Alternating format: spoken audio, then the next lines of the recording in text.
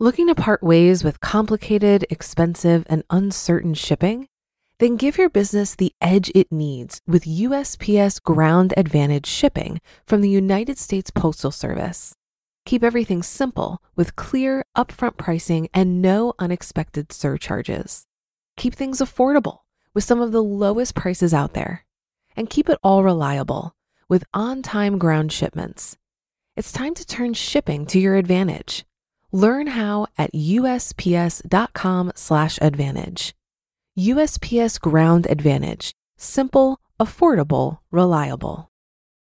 Another day is here, and you're ready for it. What to wear? Check. Breakfast, lunch, and dinner? Check. Planning for what's next and how to save for it?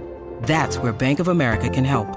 For your financial to-dos, Bank of America has experts ready to help get you closer to your goals. Get started at one of our local financial centers or 24/7 in our mobile banking app. Find a location near you at bankofamerica.com/talktous. What would you like the power to do? Mobile banking requires downloading the app and is only available for select devices. Message and data rates may apply. Bank of America N.A., member FDIC. It's a Q&A edition of Optimal Finance Daily, episode 1461. And I'm your host and personal finance enthusiast, Diania Merriam. We're going to change it up today and address some audience questions on the show. But quick disclaimer, just like all the content shared here, this is for informational and entertainment purposes only, or infotainment, if you will. I'm not a certified financial planner and encourage you to take my opinions with a grain of salt. That being said, if you want to send a question in to be answered here on the show, just send a message to finance@oldpodcast.com. But for now, let's get to today's questions and start optimizing your life. Our first question comes from Bianca, who wrote, I am 22 and have some extra money I'd like to start investing. I always hear this is the way to become wealthy and stable into retirement. I just downloaded E-Trade and made a brokerage account. I've also been listening to Optimal Finance Daily to educate myself on how the stock market works. I feel like I've got the gist of it, but I still feel stuck on where to start when it comes to actually buying the stocks and choosing the right ones. Especially in the odd COVID market we're in. Where does one put their money in today's economy? Thanks so much for asking this question, Bianca, and kudos to you for thinking about this stuff at 22 years old. So many of us, myself included, wish we would have been thinking about investing at your age. When it comes to investing, one of the most important factors is time in the market. So investing early and often is a winning strategy. The first thing I would recommend is to read The Simple Path to Wealth by J.L. Collins. This is the book that got me comfortable with investing and gives some very specific direction that I can't cover in a 10-minute podcast. I'm a big advocate for passive investing in low-fee total market index funds versus choosing individual stocks, especially when you're first starting out. Research shows that over time, active investors don't perform any better than passive investors. I've also decided to be a passive investor so that I don't have to spend much time on my investments. I pretty much set it up and automate everything, and I barely think about it anymore. Bianca let me know that she has a $4,000 emergency fund. So my first question there is, are you comfortable with the size of your emergency fund?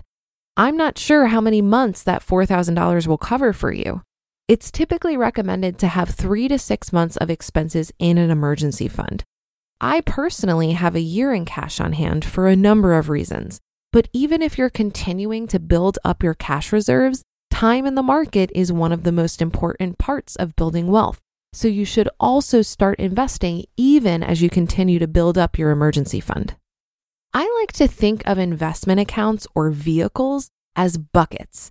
And the actual stocks and bonds you're choosing are like water in those buckets. So you have tax advantage buckets primarily used for retirement savings. That would be your 401k, IRAs, HSA, and if you're self-employed, SEP IRA or solo 401ks. Then there is an after-tax brokerage bucket. These have no tax advantages, and Bianca shared with me that this is where she's currently investing some money, about $20,000. Bianca also let me know that her employer doesn't offer a 401k and she has not opened an IRA. When it comes to wealth building, It's typically advised to focus on investing in retirement vehicles first, as these have the most tax advantages, which allows your money to grow and compound faster. There is a limit to how much you can contribute each year. So, for example, as a single young person, it would be $6,000 in an IRA. And once that annual window closes, you lost your chance to contribute. So you might consider prioritizing a $6,000 annual contribution to a Roth IRA before you put any more into that after-tax brokerage you opened up with E-Trade. If I were you, I'd probably start with that extra money you have on hand to invest and put it in the IRA. And then every year, fully fund the IRA and consider pulling from that after-tax brokerage to do so.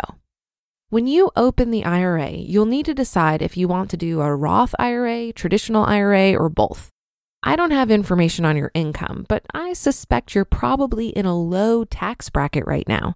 It might make sense to contribute to a Roth IRA and pay the taxes now so that you can use the money tax-free later when you'll likely be in a higher tax bracket. A traditional IRA works like a 401k in that you would be putting the money in tax-free and paying tax on it later. It would lower your taxable income now, which, depending on your tax bracket, might be appealing. So something else to consider here. The beauty of IRAs is that you can go open this on your own. It isn't tied to your employer at all. You specifically asked about which investments to choose, or the water in the buckets if you're still following my example from earlier. And in any of these buckets, you can choose the same or similar investments, the water. So for example, I have a Roth IRA and an after-tax brokerage with Vanguard.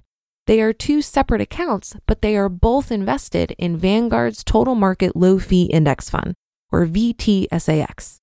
I don't play the game of picking and choosing different investments. I just put it all in this one index fund. And since you're young and have plenty of time to ride the market roller coaster, you might consider being 100% invested in stocks and no bonds at this point. The added benefit here is that you won't have to worry about rebalancing your portfolio each year to maintain a certain stock to bond asset allocation. The Simple Path to Wealth book will help you set this all up yourself.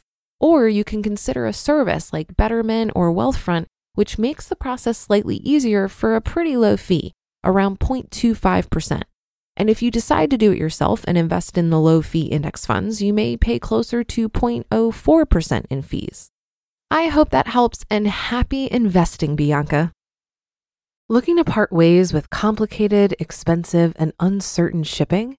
Then give your business the edge it needs with USPS Ground Advantage shipping from the United States Postal Service. Keep everything simple with clear, upfront pricing and no unexpected surcharges. Keep things affordable with some of the lowest prices out there. And keep it all reliable with on-time ground shipments.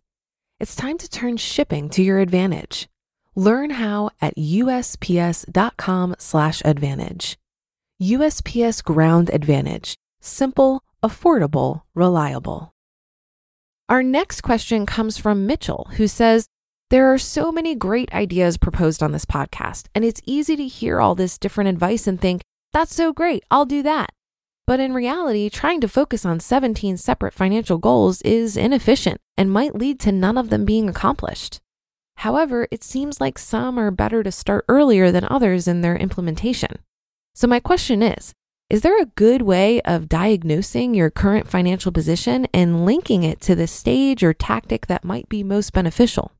For instance, I'm a numbers guy, and the concept of calculating loss recognition and investing to prevent capital gains taxes is like a puzzle box I'm stoked about. But $2,000 invested at age 24 doesn't warrant this kind of strategizing. Is there a better way of thinking about what to optimize first when it comes to money management? Thanks for this great question, Mitchell, and I'm stoked that you're so eager to optimize your finances. The tricky thing about listening to a podcast that offers general considerations around money is that it might not all apply to you, or it might not apply to you just yet.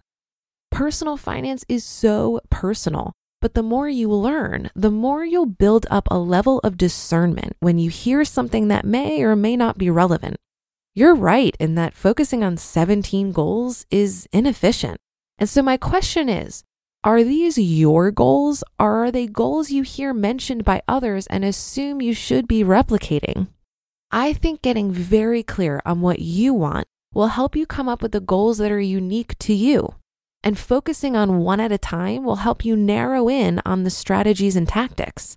So for example, my first financial goal was to get out of debt, and I was laser focused on this for 11 months.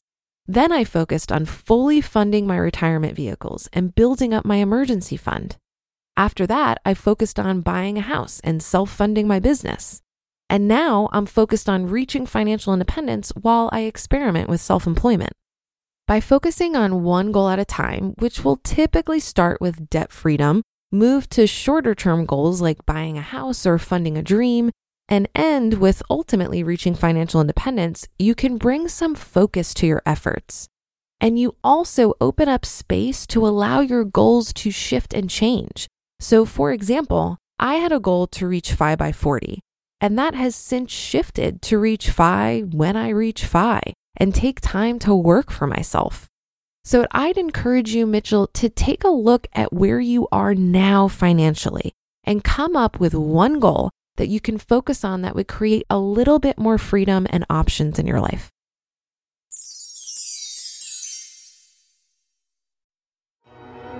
With supply chains becoming more complex, you need to stay on top of the latest logistics developments. So if you work with logistics, you need the Beyond the Box podcast from Maersk. It's the easy way to keep up to date with everything from digital disruption in logistics to the need for supply chain resilience in today's market. Find out more and keep ahead of the game with the Beyond the Box podcast on logistics insights at maersk.com/insights. Well, I hope you enjoyed another Q&A edition of Optimal Finance Daily.